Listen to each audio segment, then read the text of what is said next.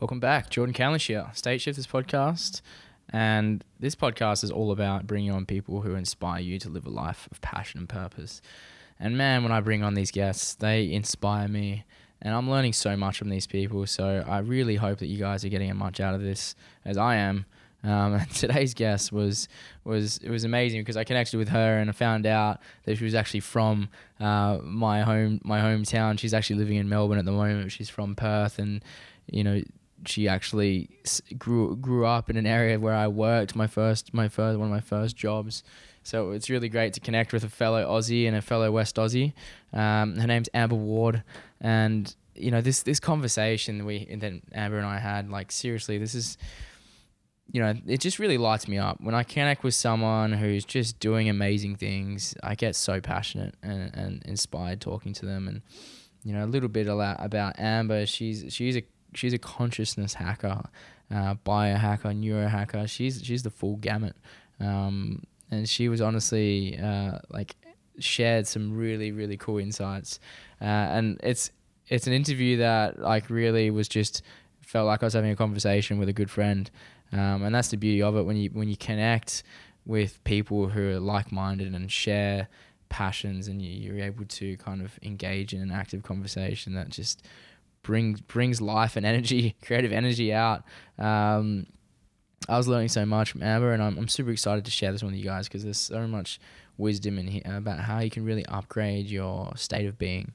And Amber has really delved into a lot of the different tools, tactics, habits, hacks to really supercharge your consciousness. And it's quite amazing because there's so much tools out there's so many tools out there right now. And it's important to just explore and try different things and find out what works best for you.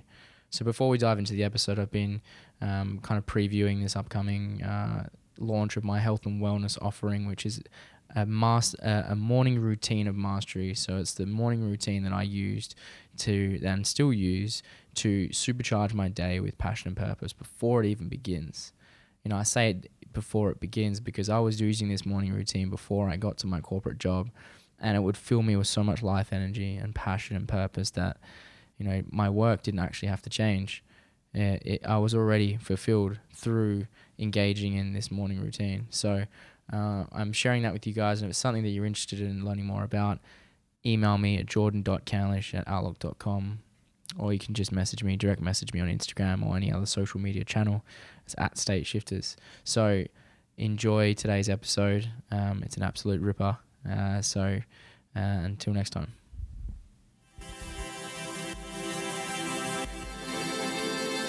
Welcome to the State Shifters Podcast, a show dedicated to helping you discover your true potential through connecting the mind, body, and soul.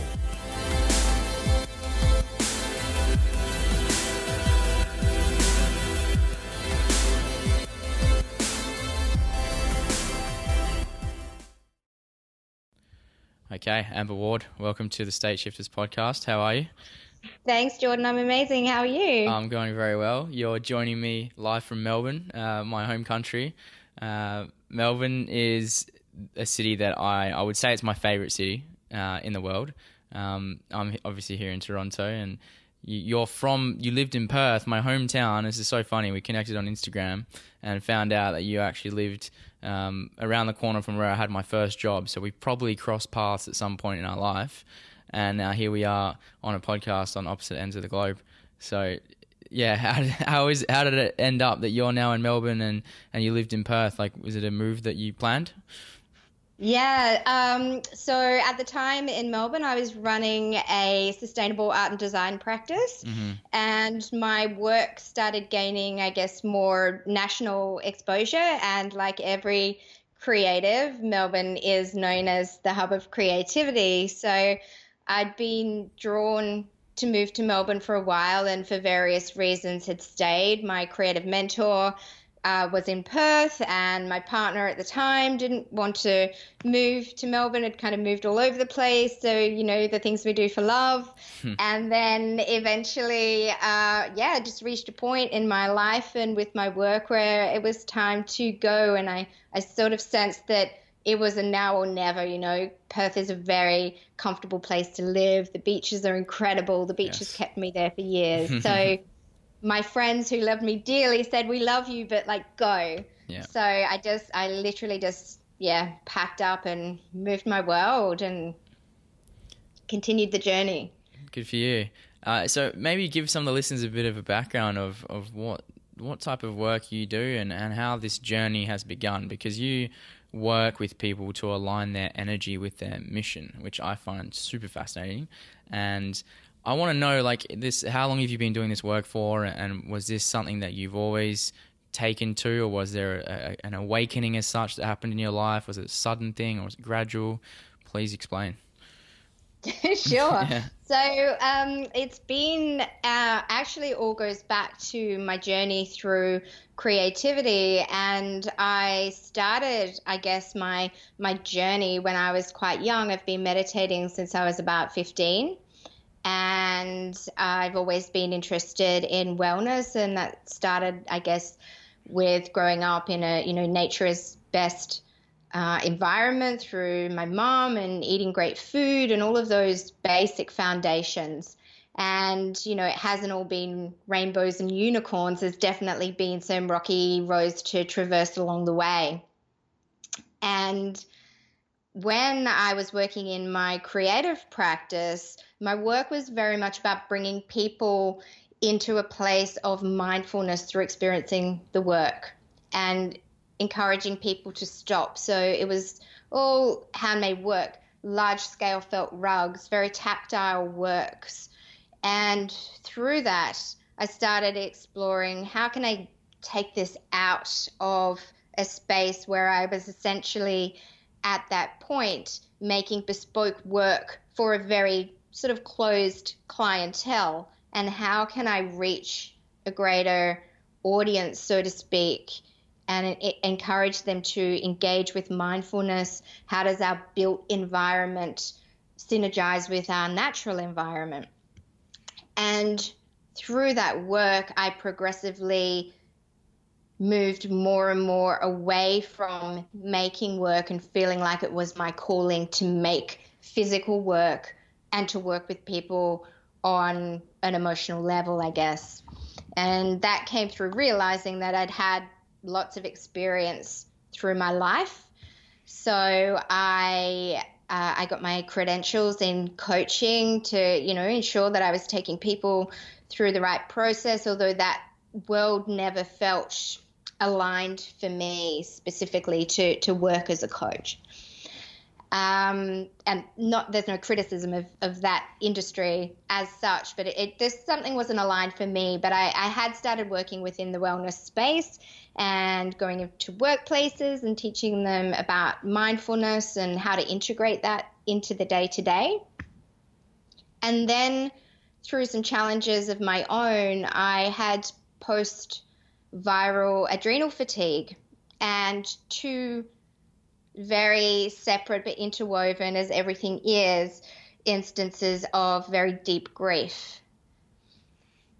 So I went into a space deeper into self-care, into self-love, into all of the practices that I'd learned over the years, over, by this time, 20 plus years.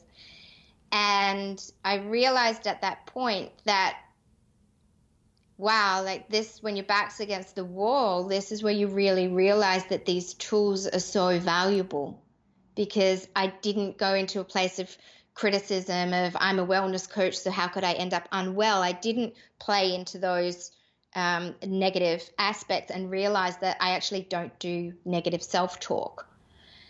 And I really went into a place of allowing myself to heal and trust what it was that I needed at the time from my toolbox of, to build my immunity. Who else is it as a practitioner that I need to see right now or not?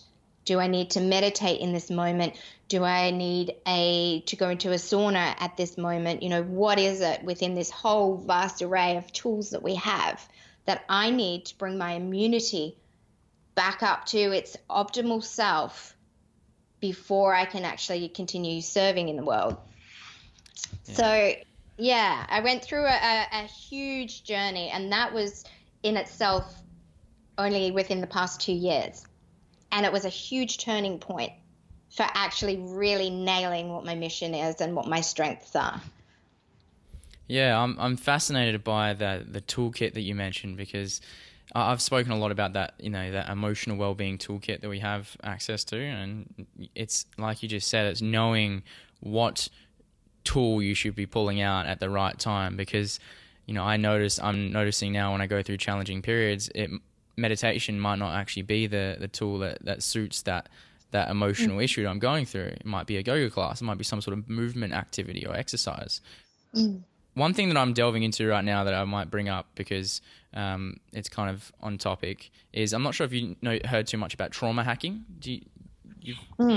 Someone who's bringing this to light right now is Mastin Kipp. He's a coach, but he uses the term trauma hacking, and he says that a lot of people can get caught up in the escaping emotions through excessive meditation, self-help books, and like yoga. People don't actually address the underlying trauma through these toolkits. I'm curious to know your perspective of like, what's your opinion on when like emotional issues come up, if they're relating to a past trauma? How do we then work through these emotions through the emotional toolkit, and not just use them to cover up or mask temporary relief from these emotions? How do we get to the root cause of them? Yeah, thanks. That's a great question, because I think the important thing to consider is that all of these tools should be used to get to the core of something and to move beyond, rather than bypassing. So even without skipping forward too much, if we then go into reaching higher levels of consciousness and how we develop that, it's not about so being, say, in a positive mindset and a positive state of mind isn't about bypassing. So to go back to the original commentary around meditation specifically, meditative practice, there are so many tools, and I think this is the relevance of us trying the different tools, so that when we're engaging in a meditative practice, we're using the tool that's relevant at the time. For example, to go into the body and actually ask the body, what is this pain? For example, I shared really openly with you that I woke up with a really terrible headache this morning for the first time, and was like, okay, well, I'm going to go into this. And beyond that, I'm showing up in the world as I am today. I'm not a perfect human being that's always in this amazing, perfect state of health and well-being. These are actually key indicators that we're holding some tension in our body. What is that? So I could use this as an example, and how I used my meditative practice today. So rather than waking up with a headache and saying, oh, I'm just going to meditate this away, I tuned in. What type of meditative practice do I want to engage in today, and for what purpose? And so for me, the purpose was to go into the space of the body to really feel where that pain was coming from. That started, the first association was headache. Actually, there's this tension in the neck. So to be able to use meditation to go into that and then say, okay, what's the emotional holding here? Or what is it that wants to be heard? And what is it that I can release from this space? And also, I accept myself as I am today. I accept myself showing up in the world 100% as I am today, because this is what the world needs. This is how we lead by example in what we do. Mm-hmm. Is there an element of like reframing when you go in there and you ask, like, what is this negative emotion that I'm holding? And you see that say it's a recurring thing. It's a recurring emotional issue that keeps coming up, whether it's relating to like a money issue or something. Do you create like an element of reframing when you go in there and you feel it and you go, oh, okay, I can see this is a fear around money. Do you then reframe that emotion? So reframing is something that I use continuously throughout my day, and it's a big thing in what I teach people, how to become aware of our thoughts and reframe. But again, not to bypass. They're different things. But reframing is so important in terms of changing our mindset and enabling us to move forward and rewiring the neural pathways. Gotcha. So in the specific instance of going into a meditative practice to look at, say, a physical pain, rather than reframing it, it may be more, what is it that wants to be heard? It might just be simplifying.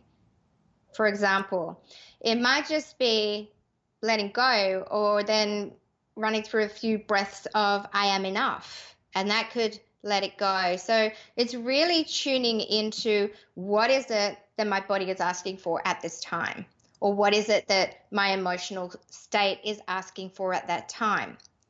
And sometimes after that, I then might employ something like EFT tapping or another tool to actually help to clear that effectively. With reframing, for me in that example, there wasn't necessarily anything to reframe because I wasn't running a negative story. Gotcha. Yeah. Important distinction there. Yeah. Yeah. So say someone was running a negative story. Yes. How would you then apply the same principles of going into the body, feeling out what is this reoccurring story, and then how can I then reframe that? That's when reframing comes into play, right? Sure. Yeah. So that's going into the body, seeing if there's a limiting belief attached to that, or if there's a trauma attached to that. Then there's a couple of different ways about approaching that as well. So we can go into the limiting belief, get to the core issue of that, and then reframe. Or we can also go into a trauma, and we can get to the core issue. And then you can essentially rebuild the story. So go right back to when that first incident happened, which is generally before we're 5 to 3 years old.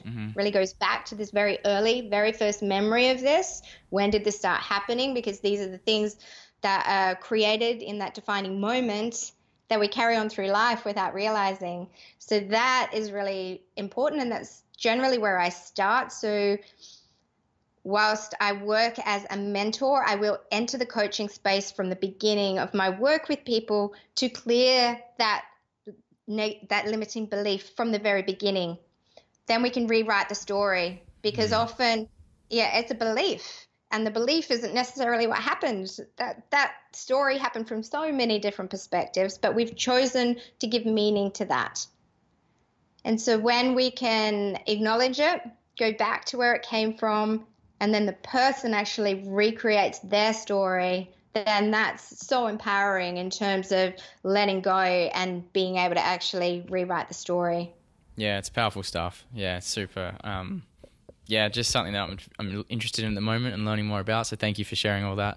I will get back to, we'll rewind a second and go back to the work you do with It's Life United. Is that correct? It's Unlimited. Unlimited. I like that. Yes. And you guys do, you help people with their energetic intelligence, aligning mission with energy. Do you mind elaborating on that? Because it's a unique space and it's a unique field of work that you're in that I believe is going to bring a lot of value to people, because it's something that people are starting to tune into now, is like, what is my passion, and then what is my purpose, and how do I align my work with this energy that I'm feeling that's coming from my heart? Please elaborate on that. Yeah, thank you. So this comes from, my passions, everything that I've been brought up with and really integrated into my life. And I'm very big on teaching people integration. So I'm a huge research nerd, but information is worthless unless we're actually putting it into play. So really the work that I do and the umbrella of energetic intelligence that I've, labeled it under, I guess, is that we're working with our mind, body, spirit, and our conscious creator ability. So what that means is that, yes, traditionally we understand that our mind, body, and spirit are all interrelated. So if, for example, we could be the most dedicated meditator or yogi, but if we're not feeding our bodies well, and if we're not feeding our mind with great thoughts, then we're going to be out of alignment, and that's going to affect us in every way. Once we can understand our energetic state in terms of how our neurology works, for example, but also how our heart resonance works, then we really start getting into some big business. And then once we can learn to get out of our mind and go into the quantum field of co-creation, then that's next level. And as creatives, you know, I primarily work with high-level creatives. I'm a creative person, so it makes sense that this aligns. I also come from a business background of working in business, so really helping people move forward in aligning what their mission is and how to maintain their energy, how to understand how their mind, body, spirit works. If our mind and body are healthy, if we can run 20 miles and we're eating well, but we're still doing things each day that don't make us feel good, it's not feeding our soul, we're not truly going to get the best out of our potential. So really, I take people through a process, firstly, of ensuring that mind, body, spirit are operating in a really optimized way, and then move them into really understanding their conscious creator ability. Where does that first start? Like, what's the first, do you have like a process where if someone comes to see you and they might maybe out of alignment, say spiritually with their work, say they've got their mind and body in place, they're doing the correct things on a physical level, but their vocation or their career just, it doesn't align yet and they don't know how to do that. Like, where do you start that process? Sure. So there is a framework that I work with through a specific program that I've created called the Optimized Self Program. And it's different for each person. So that's about us working together to see where that person's at within that balance. And then me really understanding what are the things that that person loves to do but might not be doing on a daily basis that fulfills their spirit. So you use the example of, okay, their physical state is great, their mental state is great, but it's also going back to basics a little bit and seeing whether they understand how those things are all interrelated to start with. Yeah, are they aware of? So they're, how do I explain this? Their body might be in a great state, they might be super fit, and they may be in good mental health. Do they also understand how we can change our states? And then if they do, and they've got all of that happening, but there's spirit elements out and they're feeling flat, they're feeling disenchanted, they're just not happy, it's really tuning into what are the things that spark the vitality for that person energetically. Yeah, because we all start falling into these patterns at some point in our life where we get so busy that we've forgotten about the simple things that bring us joy. Yes, totally resonate with that. Yeah. And joy is the place where, you know, your heart is most resonant and you see it in people, you see it in their eyes, you see it in their skin, you feel it in them. So it's really about understanding and getting people to tune into that. And so sometimes my work is a little bit, how do I say this, subversive, in that if I feel that the person is a mind-based person, I'll come to understand what the things are that bring them the most joy, and I'll get them to start doing those things without them really knowing that that's what I'm getting them to do. Yeah.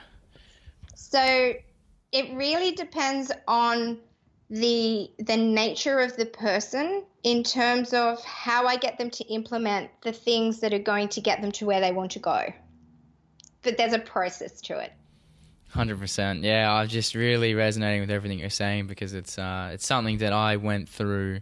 You know, I have a corporate background, so I studied accounting and finance at university and started working in my corporate career as a graduate tax accountant back in 2015 at one of the biggest accounting firms in the world. And I remember it was my dream job. You know, it's the dream job that you land at the time when you come out of a university degree with accounting. And I had that exact thing that you just described there. I had the mind and body piece put together. I was reading books, educating myself, I was working out, eating healthy, yet that spiritual component my soul was slowly getting crushed because I would go to work every day and my creativity wasn't being activated. I wasn't activating my strengths at all in my work. And it wasn't until I started, it's funny, you mentioned shifting your state. That's what I named the name of my website and blog. It's called State Shifters, because when I started having creative outlets outside of my work, I was noticing this shift in my energy during my day. So I was getting up before work, writing these blogs. I would write a blog every single day, and it would take me an hour. I'd write it down, and I'd activated that creative passion that was coming through me to share the stuff that I was going through. And I would get to work and feel this new energy that was just infused into my day. And nothing was changing. Nothing changed on an external level, but how I did what I did changed because I had this new energy come through. And it was that union of mind, body, soul that really, fueled me. And the way you describe that process is totally it. Like, I mean, if someone is going through something similar to what I went through, then that what you described there, that is the process to uncovering that gift. And I love how you've codified it and put it into a process. And I can see on your site, like, I just love the conscious creation element as well. When someone starts to align those three, you get access to that conscious creator ability. And I love how you put that, being you tap into the quantum field and you start to weave all kinds of magic. And you quoted Joe Dispenza, and I knew this was going to be a good conversation because Joe Dispenza is someone who I devoured his stuff. I went and seen him when he came to Toronto a few months ago. And the quote you have on there says, "If you're not defined by your vision of the future, you remain stuck in your memory of the past." Do you mind elaborating on that quote for me and why that's so important for you to put it on the website? Look, I think it's really important, and it's something that people often grapple with when we talk about being in the present. How do we be in the present but also be mindful of the future? And the one place that we don't want to be, the thing that causes depression in people, is being stuck in the past. And the past it's done. Like, it doesn't matter. We're here now. All we have is now. And in order to be able to create what it is that we want to create, we also have to be able to think about our future. What is it that we're creating? Have a vision for that. And that vision can be anything. It could be that I'm going to go and make the best cup of hot cacao that I've had this week.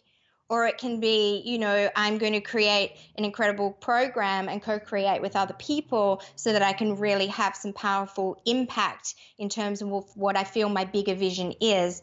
And having that vision and focusing on that vision when we go into, particularly if we say go into a quantum meditation, this is where stuff starts getting. This is the power of creative energy. So, that's really why I used that quote really as the essence of what I feel is most important in the work that I do with people, because people find it easy to get stuck in the past. Yeah, people find it easy to go back to, but this happened before, so therefore. And it's like, no. Like, let's first understand what our negativity bias is, and also understand what makes you comfortable, and let's break that. So that's does that answer your question in terms of why I chose to use that quote as a conscious creator?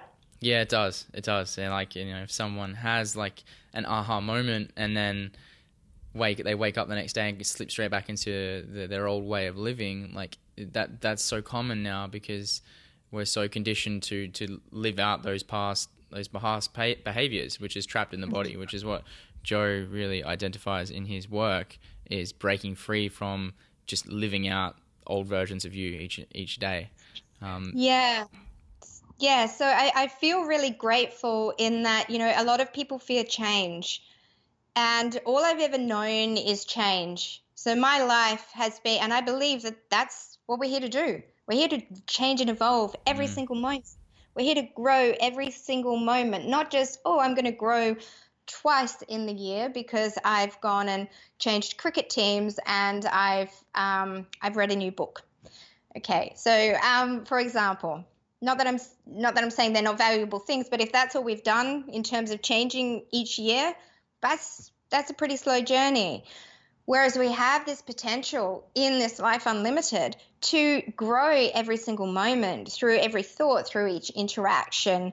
And I'm just so passionate about encouraging people that really the only certainty we have is uncertainty. And let's just get comfortable in playing with that. And that just relieves so much anxiety rather than this belief that we've been sold around comfort. If you have a mortgage, you'll have comfort. If you have this, you'll have comfort. And I find it kind of funny that in terms of the collective conscious, I've heard 3 examples within the last week. Myself, Matt Belair, who I listened to your podcast. He's great. Loved it. Yep. Loved the conversation. He's a great guy. Yep. And Connor Moore. Each of us have said, well, like, we're out of here. We're selling the Audi. I don't need my car. There's more important things to do right now. Right? And so there's this alignment of people really coming into what's important for them on their greater mission. And I think that's where the power comes in, to being comfortable in the unknown, being comfortable in change.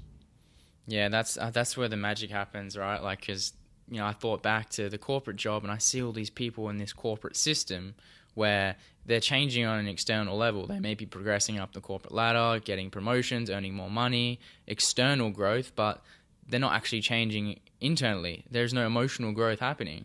And I've realized after, taking my leap of faith and coming out here and following my passion and now embracing this unknown, the only known we have is the unknown. And I'm noticing how much internal growth is happening. Even though the monetary component, the external component hasn't arrived yet, the inner growth is happening so quickly. I just know it's only a matter of time before I see that on an external level. And yeah, I just resonate with that fully. And I want to tie this back to passion and purpose, because when I align my passions with a purpose, now I'm able to find my fears. I'm like trying to identify, okay, what am I afraid to do?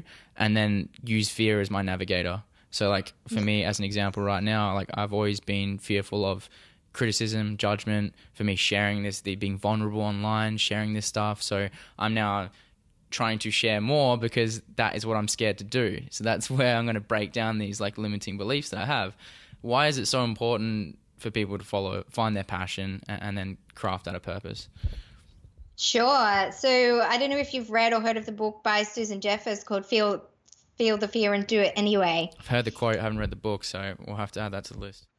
Sure. Yeah, it's a great read. And I think that for me, it really aligns with one of my values, which is adventure. So I've been able to embrace fear I recognized, and this is why I really value these conversations and believe that they're important for other people. And thank you for sharing, your vision with others, because it's really important to have these conversations. So we're not sitting in the lounge room thinking that we're a freak and the only person who ever thinks these thoughts. But I would feel fearful about something and really quickly it would shift to excitement. I'd be like, I'm going to do that. And so the feeling of fear and excitement are actually really closely related. And I encourage people that if they say, I'm really afraid to, I ask them to stop and I say, is that fear or is it excitement? And they're like, I'm excited about this. So part of that also goes back to the conditioning. When we're feeling vulnerable, I think our natural instinct is to say, I'm scared of that. I'm scared to do that. I'm afraid to do that.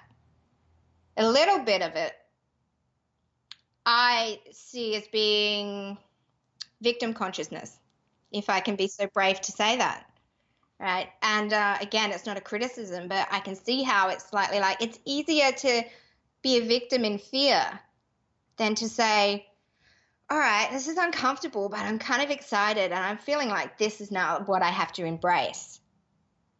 And so using that energy as a driver to say, this is what I need to do right now to grow. Like I really value people like yourself who can tune into that and say, all right, this is what I need to do. I'm moving forward with this and I'm going to use this energy to propel me into this next phase of my evolution And again, that could be your evolution in this moment. It could be your evolution today. It's not, people put too much emphasis on everything being this great big thing. But when we can chunk it down, it can happen any moment. It can be really quick. Yeah, big time.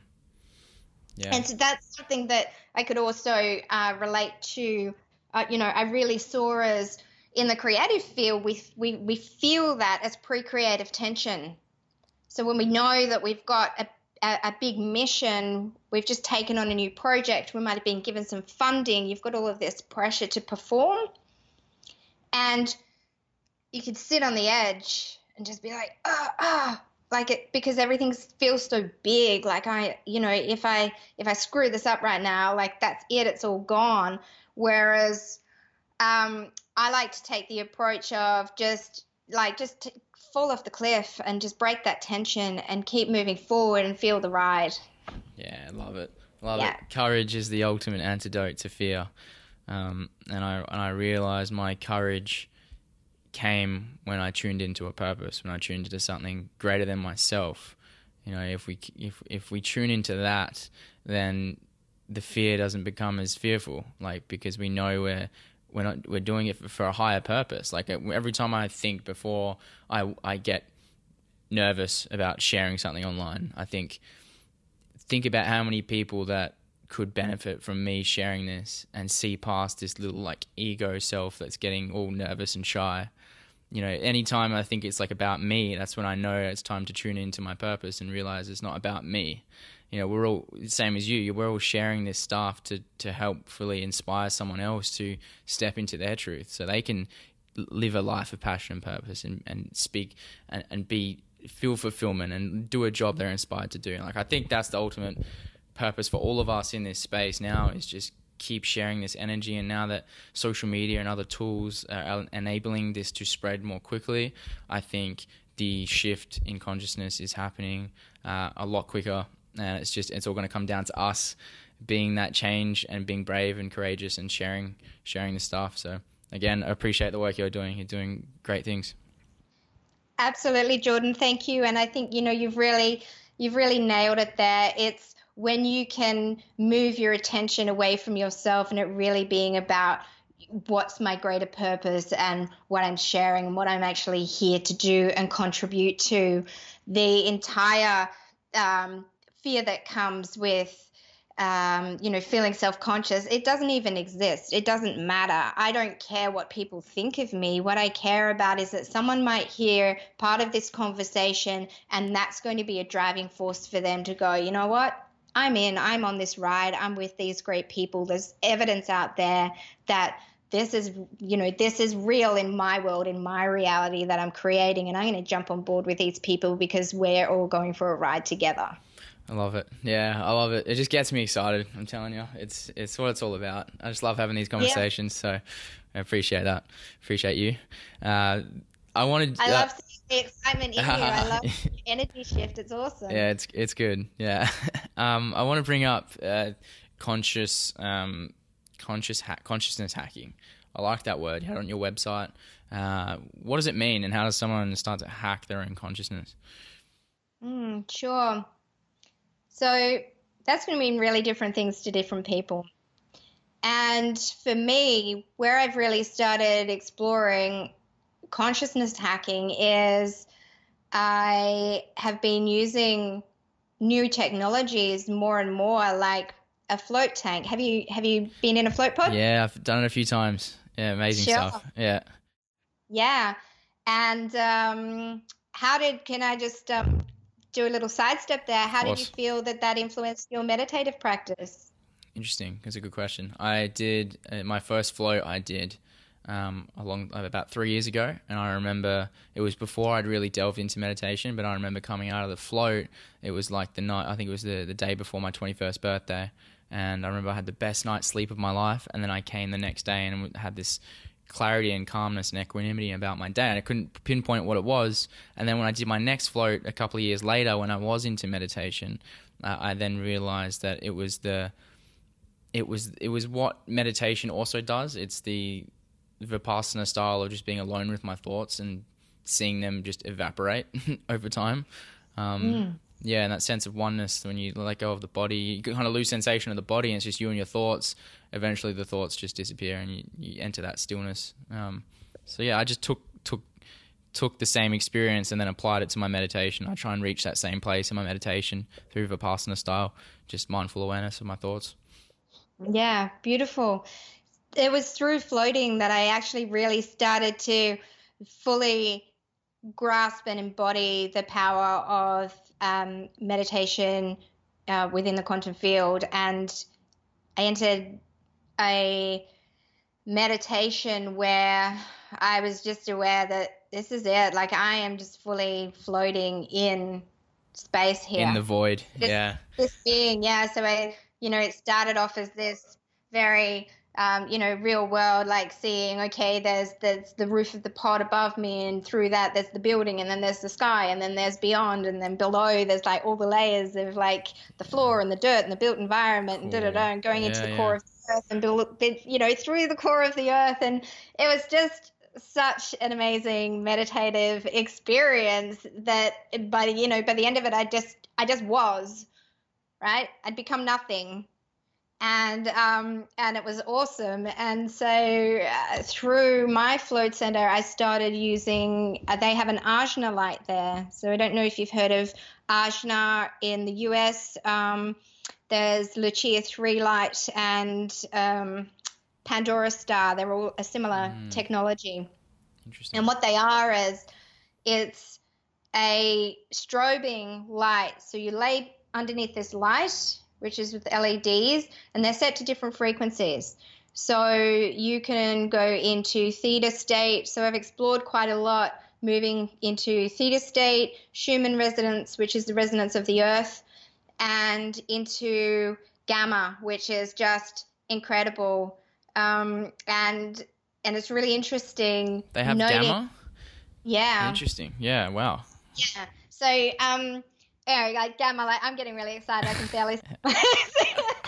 barely sit in my seat talking about this stuff, because this is where consciousness can be truly exploded without the use of any other, influences like, plant medicine and a lot of things that people are moving into, and I can see the benefits that they have in terms of mental health and expanding consciousness. But this, from a pure state of being in a completely uninfluenced, other than through the way it works is that there's no research on this, but, I'm very big on research, but also research it can only be there where there's funding and where people have an agenda. So we also need to move beyond only validating something through research, when I can tell you I've done my own research, which is the whole thing of biohacking or consciousness hacking is for those of us who are experimenting, in a controlled methodology within our own practice. So with this specifically, what I started exploring was what happens when I use a theta frequency with a certain type of music. So music is synced with this. What happens in Schumann resonance and what happens in gamma? And there were consistent things that were happening at each level. That there were also, sorry, I'm just going to get rid of this thing that's popped up. There were consistent things that were happening irrespective of which I was in. And I realized that in each session, I would see a very specific set of codes which overlaid each other. And so they were code that we know in terms of our number and alphanumeric sequencing. There was also code which I would refer to as light language. It was very clearly that. I've done my research and I know what the code looks like. And the first time it happened, I just took it as that was the imagery that was happening. Then when it continued to happen and I'd had conversations with other people who've used this technology and their experiences were always different. They might have a vision of something to do with a family member or something they were trying to resolve. Whereas at that time, when I started experimenting with this technology, I could clearly say that a lot of my stuff, like I wasn't really working through stuff at the time, you know. I'd really emotionally felt like, yes, of course we have things that come up. Yeah. However, I wasn't in a process of working through stuff. So I felt like I was in a very clear headspace and a very open heart space, which is potentially why these other things weren't coming into these journeys. And I was like, wow, this is amazing. I've got access to all of my code here. I'm seeing it. I'm actually seeing it. Damn. Right? Yeah. And it's like I got goosebumps feeling it because the first time it happened, I was so high. I left the room and Andy from the center came in and he said, how was that? And I was just like, this is everything. I was so high for hours. Yeah. Because I was like, this is literally everything. This is stuff that I've been feeling in my dream space. This is stuff that I've been feeling that I've been downloading through the realms. However, I could actually see it, and therefore I felt like I could embody it. So, yeah, this is something in terms of consciousness where I just kept exploring, like, what is this? And not trying to break it, but really trying to see, like, what shifts this pattern between these experiences. And so the interesting thing that I noted in time was if my meditation was in Schumann frequency, which is a favorite frequency of mine at the time, it was very earthbound in a way. So the images, it's very psychedelic. And so the principle is that it's activating the pineal gland and releasing our natural DMT that's in the pineal gland. Yes. Generated from the pineal gland. So it's quite a psychedelic experience. And in that moment, as a meditative practice, you're just there. You're not thinking about, like, you know, what you're going to cook for dinner. It's just so engaging that you're just there. And what I noticed was that in Schumann resonance, the imagery was very earth-based in that it's very intense.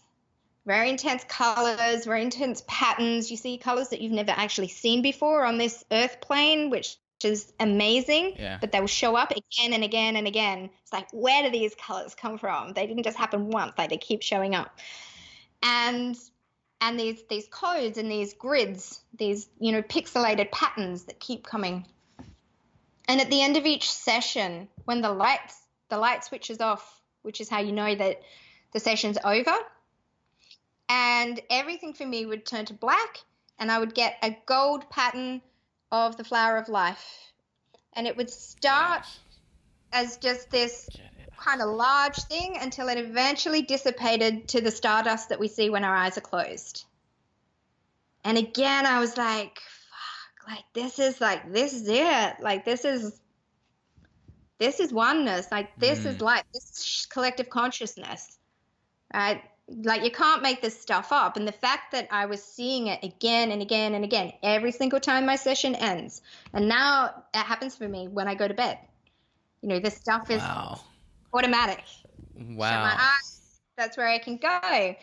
So I was like, well, this is really interesting in that if I use Ajna in gamma, which they say is more on a field of oneness, where I started noticing that I entered this pure state of flow, of oneness, afterwards so clearly energized. The imagery itself is a lot more gentle. It's a lot more pastel in terms of the color intensity. It's not intense at all. And so a lot of people I've spoken with, they don't like gamma because they're going for the trip. Yeah. Right? They want something more intense. Whereas I'm like, I really want to get into this, what's going on with gamma. And of course, if you're familiar with Joe Dispenza and his work on gamma, this is where the shit gets real, right? Yeah. This is where it's like, I'm prepared to let go of this intense experience because there's intensity everywhere I look. And I really want to explore what happens in this field. So what I noticed was the code was still there. The layers of information was still there, but they were a lot more gentle. And when I came out of the session, Again, it would still end with the same gold on black flower of life.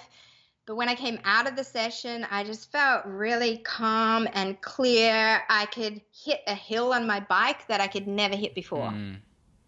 Didn't think about it. I was fearless. I had a different approach to it. So I can tell you that I had this thing that my friends think are hilarious, where I would ride an extra 5Ks just to avoid doing a hill on my bike. Right? A fear of hills. I had a fear of hills. And so I rode to my session one day, and I was having a chat with one of the guys in the float center. We were talking about this, and I was like, yeah, maybe, I just need to do more squats and strengthen my thighs and da-da. And he goes, yeah, maybe you just need to ride more hills. And I'm like, yeah, okay. So on the way home, I was like, I'm going home the route of the hill, which happens to be the shortest way home. So why the heck wouldn't I take that route? And I got to the bottom of the hill, and I saw this guy next to me pull up on a bike, and I'm like, he's totally chilled. He's not contemplating this hill right now. I'm like, I'm going to take this hill with this guy. And I took the hill and I gunned it, and I was like, 8/10 of the way up there. And I was like, this is done. Like, this hill's done. And I was like, this feels so good. And I was just so in flow. It was easy. And yeah, I'm totally into Gamma. I use Gamma on, I don't know if you know of an app called Binaural. No. I'm assuming it just plays different binaural beats at different frequencies. Yeah, different frequencies. So you can just set that. I used to use Gamma to wake up in the morning. I've been an owl for most of my life. So switching to getting up early, which I now love, it was always a bit of a challenge for me. So I'd wake up, put that on Gamma, it would be going in the background, and I'd totally forget about it, just go about what I was doing. So I've been exploring Gamma for a while and using Gamma in my meditative spaces as well. So starting with breath of fire, for example, 3 minutes of breath of fire, and then going into a Gamma meditation, and now using that within my meditations that are basically around creation and co-creation. That's the state that I want to be in. So you'll set while you're meditating, you'll just set it to the Gamma frequency and listen to headphones, and then yeah. So yes. Yeah, I'm just. So I'll use. Sorry, go ahead. No, I'm just saying, I'm just super fascinated. The way you that honestly is the best description of consciousness hacking I've ever heard. That was amazing. Thank you for sharing all that. You're welcome. Yeah, I want to. I'd love to get my hands on one of these lights and just, do a little tour around the world. I just love seeing the potential is amazing, and it really brings the most important thing about this is my passion is really teaching people about embracing their sovereignty. And once people can understand, this is something that's of me and through me, yet beyond me as well, and part of something greater. But when we can actually see it in a physical or in a sensory form, then we can integrate it a lot more easily. 100%. So just to reiterate, it's a float tank that has strobe lights, and you can listen to sound frequencies in there as well, and you can select. Okay. Yeah, sorry, I probably didn't explain that well. That's okay. No, so it's outside of the float tank. It's purely a light. Okay. I found this through my float center, who has one of these lights available for their members in a room. So it's essentially a light. Yep. You lay on a day bed with your, and it sits above, so you'll have the light coming above your forehead, above your third eye. Wear some headsets. They've got pre-programmed music that you can choose from. I use my own music because it's part of what I experiment with. And yeah, it's incredible. It's interesting. It's very similar here in Toronto. I worked for the past year, I've been working at a healing clinic called Soul 7, and Soul 7 uses vibrational technology as well. So they use sound, light, and vibration technology, and they use PEMF, pulsed electromagnetic field therapy. Very similar stuff to what you just described. Like, they have the lights, they use a meditation technology that uses glasses that you wear that strobe a light, and you listen to binaural beat frequencies as well as a vibrating chair. So you really get that full sensory experience. And it's interesting because I saw a lot of clients come out of their sessions say similar things to what you just had. So this stuff is starting to pop up now more and more. It's just learning how to use it as a tool. And I never experienced anything like that you mentioned, but now I'm more inquisitive about using it as a way of really getting that full sensory experience, because the power of using frequency, sound, and light can unlock these realms that you're like getting access to. Why do you think it's frequency is allowing that to happen?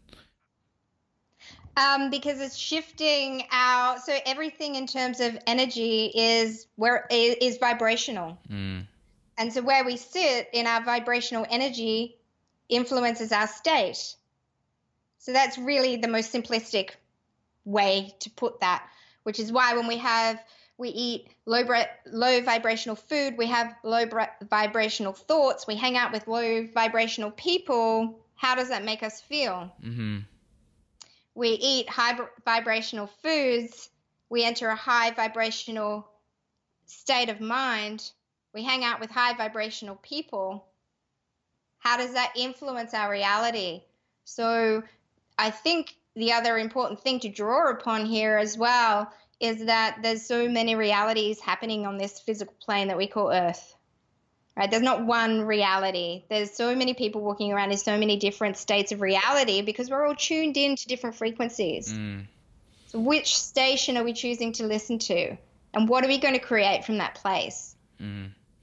So these tools that you're using, through whether it be float tanks, whether it be the light and sound frequencies, they're all just tools to really like just tune up those vibrational states that we're in, essentially. Yeah. Yeah, so the first time I used this as an example, I'd really been feeling like I just kind of needed a reset. I didn't need a reboot, like a defrag. I really felt that. And the reason why my floats tend to have the light there is they encourage people to use it before a float so that it helps them to enter a deeper state of meditation. I like to use it after my float. And I forgot what I was going to say. That's okay. I lost my train on where I was going with that. That's okay. So if using it in conjunction with things can be a very powerful thing to do, because it puts you in that state before you go into a meditation. Yeah. Have you got something? Has it come back? Yeah. Yes, it has come back. Thank you. And we keep breaking up a little bit, so sorry about that. That's okay, right. So that was where my train was going, is that at that time I'd actually recognized, wow, I've just had so much going on. I feel like my brain's a bit jammed. And this is where the power of intention comes into play, is that my intention was, and what I started writing down when I was exploring these different frequencies, is setting an intention before each session as well. And so my intention before this first one was just to have a reset, just to be present and have a reset. And this first session was just visually so intense. And a little bit of the way, maybe a third of the way in, it was so visually intense that I, for a brief second, came back into mind and thought, whoa, is this too intense? Am I going to open my eyes right now? And I used my breathing to stay present. I'm here, I'm safe, and I just literally used breath work. And then I smiled. So smiling is a technique that I teach people because of how that activates the vagus nerve, how it stimulates the vagus nerve and activates the parasympathetic nervous system. Cool. So within my first practice of this, I was integrating the tools that I knew so that I could stay in that moment. I was like, no, I'm in for this. And at the end, I literally, at the back of my eyelids, I'm going to just let go of my mic here. I literally saw at the back of my eyelids like 2 windscreen wipers moving like this. And I was like, what? This is so rad, right? But it's so incredible because I was of no mind, yet my mind was there. My intention was in it 100%. And this is where it's such an amazing tool for creatives, right? 100%, yeah. Expand your brain, expand the mind, but also move into this collective consciousness. Oh, mate, this is powerful stuff, I must say. The potential here is crazy. Like, would you say these type of tools and these type of vibrational tuning forks that we're using, should someone, like you said, you were in a very clear emotional place, like you weren't working through any issues or any emotional challenges at the time. Should someone wait until they're at that kind of, work through some darkness before they take part in these sort of consciousness hacking tools? I think it's being aware of where you're at and if you need guidance through that. So if you're going to, if you know that you're working through a lot of deep emotional stuff and it might trigger a trauma, for example, or if you're undergoing psychiatric treatment, then don't use this. Unsupervised. So different for different people. I definitely think that if you're going through a process, depending on where you're at, that you may need some guidance or, someone to kind of supervise that activity. Yeah, absolutely. Yeah. I think. Similar warnings to do with, psychedelics. If someone's going to dive into a ayahuasca or a mushroom trip, like same deal. Like absolutely. Yeah, absolutely. Some of my clients, I can't introduce all of the things that I use in my world because it's not suitable for them. That it even comes down to, using qualia and using nootropics. It's not suitable for people who are on medication, for example. So we have to be really mindful that, I don't just put out a blanket statement that everyone should go and try these things. It's about being aware of what's right for you at the time, and that if you're unsure, then to speak to somebody who is experienced in that field to see whether it's something you should need supervision with, or to get clearance from a practitioner that you're seing. Yeah.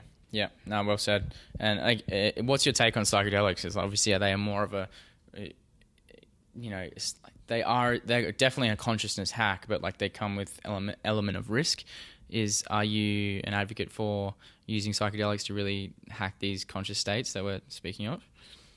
Yeah, so obviously, I found a way to hack these conscious states actually in a psychedelic way without using psychedelic drugs, so to speak. Mm-hmm. I'm not adverse to psychedelics.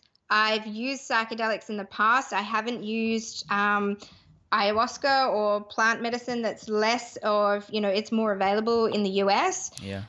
For me, I was really interested in going to Rhythmia. I'm not sure if you've heard of Rhythmia. Yeah, I have. Yeah.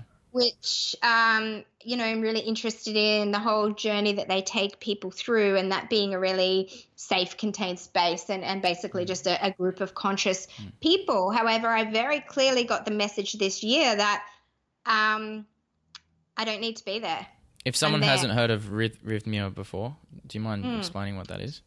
Yeah, sure. So Rhythmia is a life advancement center in Costa Rica. It was set up by the founder, Jerry, who's an incredible guy.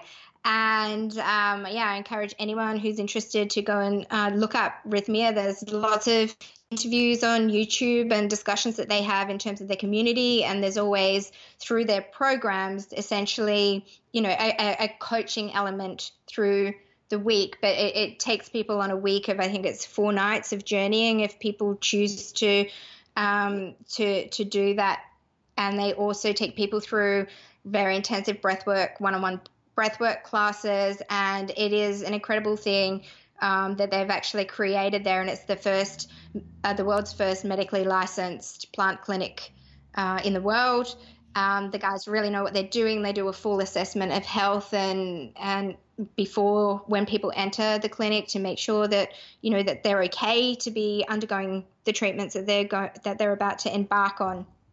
So I think that, these kind of centers where their heart's really in the right place, they have amazing shamanic practitioners coming and working with them, then, from my perspective, if that's something that you're interested in, I would encourage people to go down that route rather than, a shack. We know what's happening in other areas of the world right now where you might not get a great shaman. Yeah. So it's about really being aware of all of the different risks there And also, as a woman, I'm not going to go into the depths of the Amazon to a shaman that I don't know about, being on the floor in, a little hut somewhere and feel safe. That's my reality based on, being in this physical form as a woman as well, right? Yeah. As well as the fact that what Rhythmia are doing and their mission resonates with me in terms of why they're doing it and how they seek to help people in the world to actually embrace their sovereignty. In essence, they're very much aligned with the work that I do. So I really value the contribution that they're making. And I would love to go there, and I actually thought that I would be there in November this year. And other things came up for me as a priority. And I just really got this message because I'd had such a massive shift over the past 12 months, specifically on all fronts and on truly like an intimate dimensional level. And I just really strongly got this message that you're doing this. Like you don't need to be there at the moment. Mm-hmm. And when you're called, you'll be there. And I really trust that when I'm meant to be there, I will. And if I don't ever need to be there, I won't. So I don't need to go there to say that I've, been to Rhythmia or so I do believe that for the right people at the right time, embracing psychedelics can really help them shift their states, shift their conditioning, and really see that they are the person who's in the position of authority of themselves. They're the person who's responsible for themselves. But with that comes responsibility, and with that comes a responsibility to integrate into the day-to-day. There's no point just going for the trip and then not integrating the tools. And I think that's what's happening on the other side of it. If I were going to critique what I'm seeing happening within that space at the moment, is that there are a lot of people going because, they're looking to be enlightened, but they've seen the little glimmer and they think they've been through, they think they've kind of been through the tunnel, but that's just like the very beginning. And it's actually about how do we embody this? How do we practice this every day? How do we keep it real, but also from within here? Not always going out to an external point of shifting for us. Yeah, totally. You nailed that. I think I had someone, Ivan Simonetti, on the podcast a few episodes back. He was a psychedelic integration officer and counselor, and he really worked with that integration component where, you go on this trip, and if it's a supervised trip, and if you have a good shaman that's with you, he will help you with that integration part. Working through what experience you had in the trip, or even for your case, if you go into a situation where you have that type of experience, how do you then come out and reintegrate that experience into your everyday life? It's like, it definitely helps having a coach, a guide, or someone there who can really help you through that. So thank you for sharing that. And I want to, just before we wrap things up, do you want to give some of the listeners an idea of where they can find you online if they want to work with you? Like, what's your website and social media channels? Sure, thank you. So you can find me at lifeunlimited.net, and it's UNLTD is the way we spell unlimited. So it's lifeunlimited.net. My Instagram is lifeunlimited. You can find me on Facebook at Amber Ward Life Unlimited. And you can also come and join me at the Wellness Force community, which I'm an ambassador there, and there's some awesome conversations. Josh Trent of Wellness Force is just doing some amazing things. I don't know if you've joined and listened to any of the conversations that are happening over there, but for yourself, Jordan, I'm sure we would love to have you in the community. Yeah, what is it? What is it? Wellness Force? Wellness Force, yeah. So if you go to Facebook and look at Wellness Force community, there's a private community there. There's some amazing conversations that are happening around all these topics that we talked about today. Josh is a big advocate of Rhythmia, and it's just a really great space to really talk about anything to do with physical and emotional intelligence. So you can also find me there. I'm probably most active within that community because it's a really great place to just have conversations within a safe space. And yeah. Yeah, amazing stuff. I'll Find definitely it check that out. I'll be on there straight after this. Yeah. So Amber, I really appreciate you taking the time out to jump on a call with me, and you've just spoken about so much cool stuff, so much wisdom shared, and I'm excited to. I know we're going to cross paths again in the future, and hey, I really appreciate you being on this episode. Thanks so much. Thanks so much for reaching out. It was serendipitous. It is. Thanks again. Take care, Jordan. Take care.